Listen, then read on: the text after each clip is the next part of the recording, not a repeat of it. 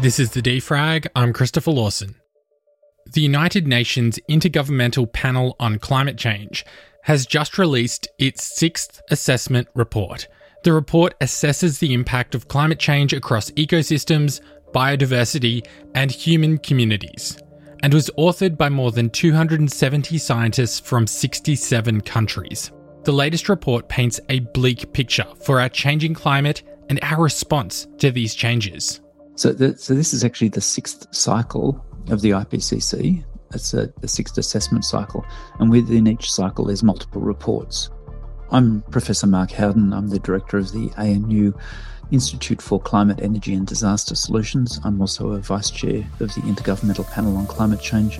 And I've worked on climate risk, climate variability, climate change for about a bit over 30 years. And so I've worked across most sectors and across most different aspects of climate change. In this particular cycle, there was three special reports. There was one on achievement of 1.5 degrees. There was one on land and climate change, and there was one on oceans and climate change. So there were special reports. So this report particularly focuses on what are the historical impacts of climate change, such as the warming that we've seen and the coral bleaching, and what might happen in the future. And then what might we do about it? How do we adapt to those changes? It's a massive report. There's like 3,675 pages, I think, in the full report. So we're obviously not going to dive into all of the details. But can you give me like a couple of the top level findings, from this report on how on that sort of like impact side of climate change? Yeah, it's a really good question, and it is extraordinary that just the amount of information there. The 3,600 pages. There's 34,000 scientific reports which are referenced, and the list goes on. So it's a compilation of a huge amount of information.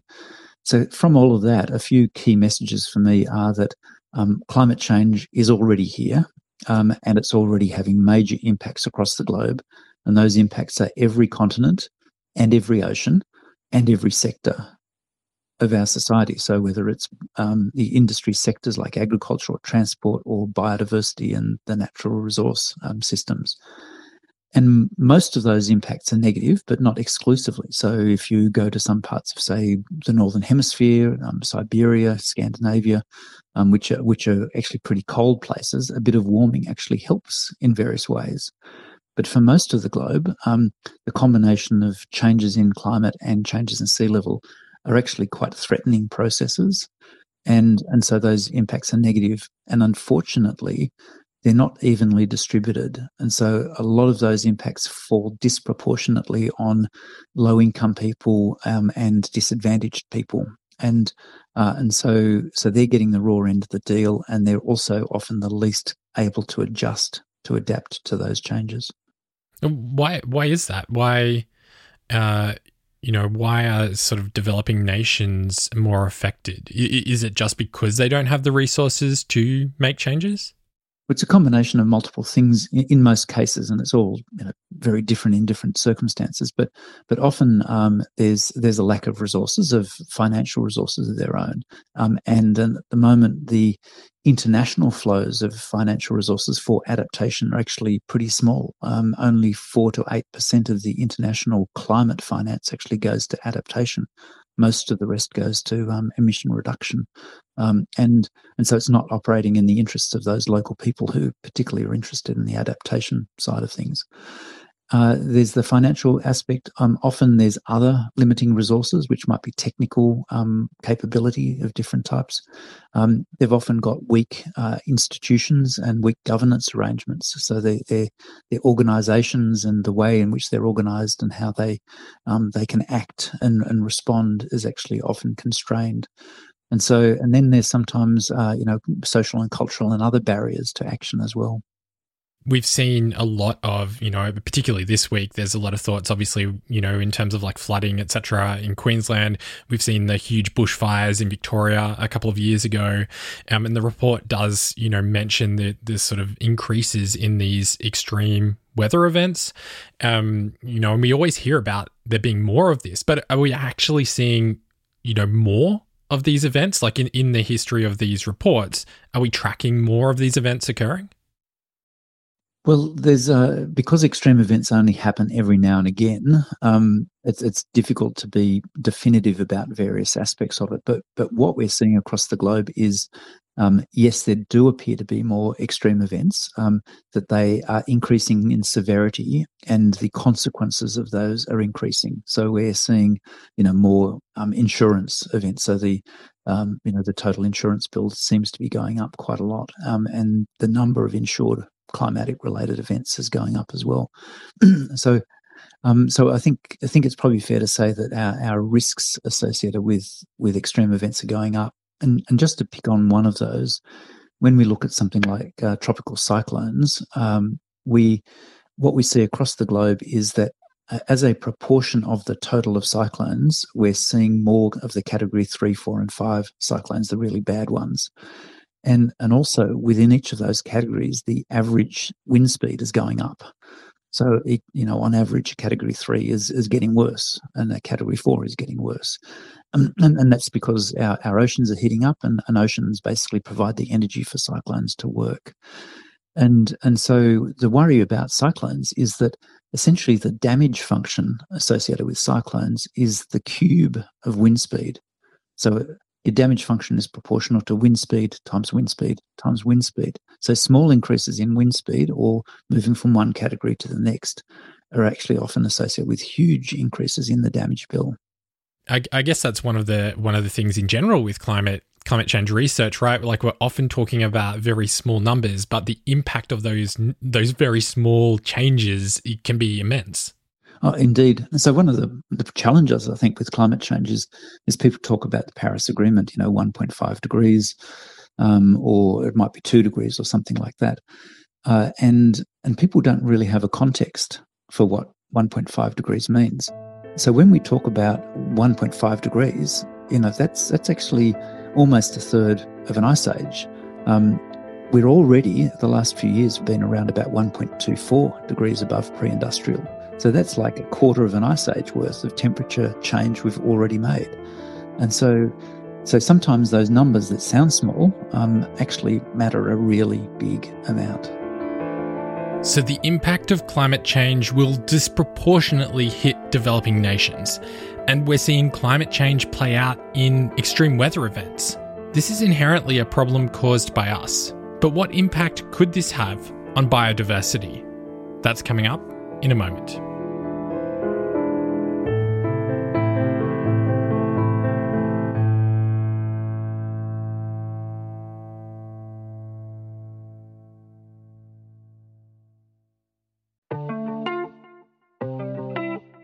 If you're enjoying this episode of The Defrag and you want to support the work that we're doing, head on over to our website, thedefrag.com, and become a Defrag member. You can get an ad-free version of the podcast, a sticker pack, a regular newsletter, and discounts to our merch.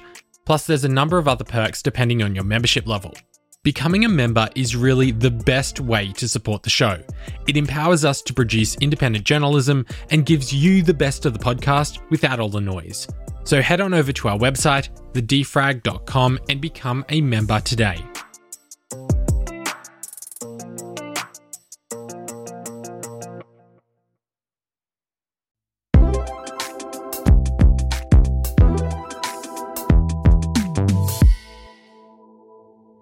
Our climate is in serious trouble, and the IPCC report released this week should serve as a warning of what is happening and what could happen if nothing changes. The Paris Agreement in 2015 aimed to restrict climate change to 1.5 degrees Celsius, but as Mark says, we're on track to exceed that 1.5 degree target. Yeah, well, in terms of temperature, essentially, we're pretty much almost guaranteed at this point to at least hit 1.5 and perhaps exceed it. The agreements for emission reduction that people agreed to at the Glasgow meeting, which are an update of those at the Paris meeting, would, depending on how you calculate them, take us between 1.8 and a bit over 3 degrees above pre-industrial. So those commitments that governments have made simply aren't enough to keep us down to between 1.5 and 2 degrees. And the problem there is that even though countries have made commitments, they're not necessarily meeting those commitments. And so, I think we're actually in, a pretty problematic situation. I think we're likely to see quite substantial temperature increases. And if we don't abate, if you don't reduce our greenhouse gas emissions, we could well go up to 3 or 4 or more degrees by the end of the century. And so, and those changes are huge. The other concern highlighted in the report is the risk to biodiversity. If temperatures keep rising, we could see some of our much loved creatures become extinct. And this report clearly paints out that picture of increased risk of species extinction and, major changes in ecosystem function and composition as a result of climate change. And again, those numbers are pretty scary. So we're talking about several % of potential extinctions of those species which have been assessed, at 1.5 degrees. And as the temperature goes up, there's, more and more species are likely to sort of head towards extinction. And so there's every reason to be concerned about our sort of natural heritage and, the world we leave to our grandchildren. And these are already happening. So in Australia, we had the very dubious honour of being the first country to have the first clear mammalian extinction due to climate change. And that was a little rodent type animal up on the Torres Strait. It used to live only on a very, flat, muddy sort of island, and that island's gone underwater. And so that animal's extinct. And so these extinctions are already starting to come through, as a distinct and attributable function of climate change. And of course, this builds on extinctions being driven by land use change and introduction of feral animals and other things. And so climate change is essentially a threat multiplier on top of our existing threats to biodiversity. I mean, obviously, you mentioned, Paris and some of the commitments that were made in Paris, but we also discussed some of the challenges, in particular for developing nations. And, there are some countries that are more reluctant to respond to the climate crisis. Given some of these challenges, do you think countries like Australia, like the US, Canada, the UK will need to overachieve if we expect to stem the impact of climate change? There's an argument which is put up by developing countries that an equitable slice of emission reductions is actually inequitable. Now, if you think of an equal slice, Australia reducing emissions by, 50% by 2030, some people might say that's an equal part of our global commitment. But various developing countries point out that we've actually had our development trajectory on the back of huge amounts of greenhouse gas emissions in the past, and so we actually should be reducing our emissions much more, and also because often our per capita emissions are much greater than those in the developing world, and so we should reduce proportionately our emissions much more, and so. There's no rights and wrongs here, but there's very different arguments which can be, strongly rationalised about whether we should have an equal slice or whether we should have an unequal slice of emission reductions. But one of the things that I'd point out here is that just because, countries like Australia or the US have actually gone through a fossil fuel driven development or supported development path, doesn't mean that developing countries now have to go through exactly the same path. They can actually go through a development path which is much cleaner and smarter and greener than the one we did, because we actually have a whole range of technologies and often very cheap technologies which they can implement rather than going down the same dirty path that we did. So it comes back to giving them better options than the ones we had. And I think, broadly speaking, we can give them better options. We can roll out very robust, reliable and cheap solar and wind-powered electricity across the globe, for example.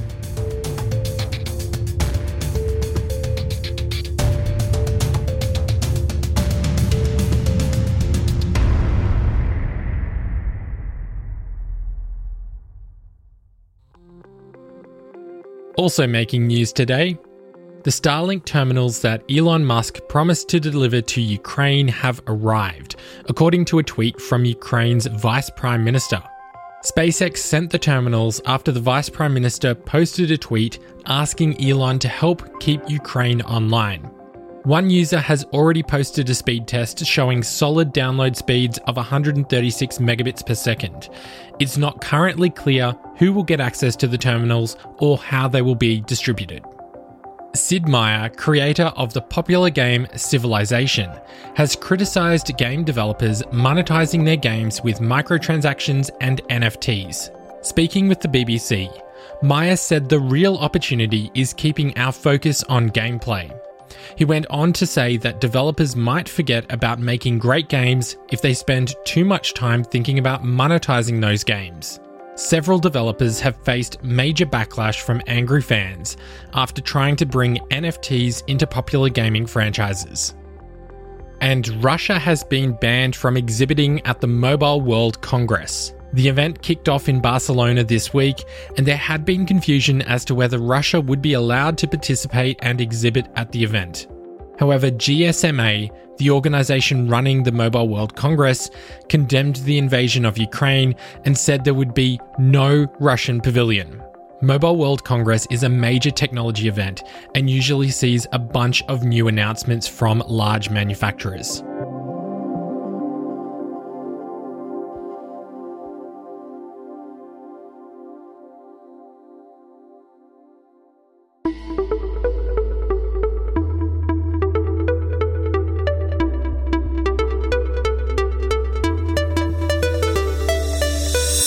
The Defrag is a production of Lawson Media. The show today was produced and hosted by me, Christopher Lawson.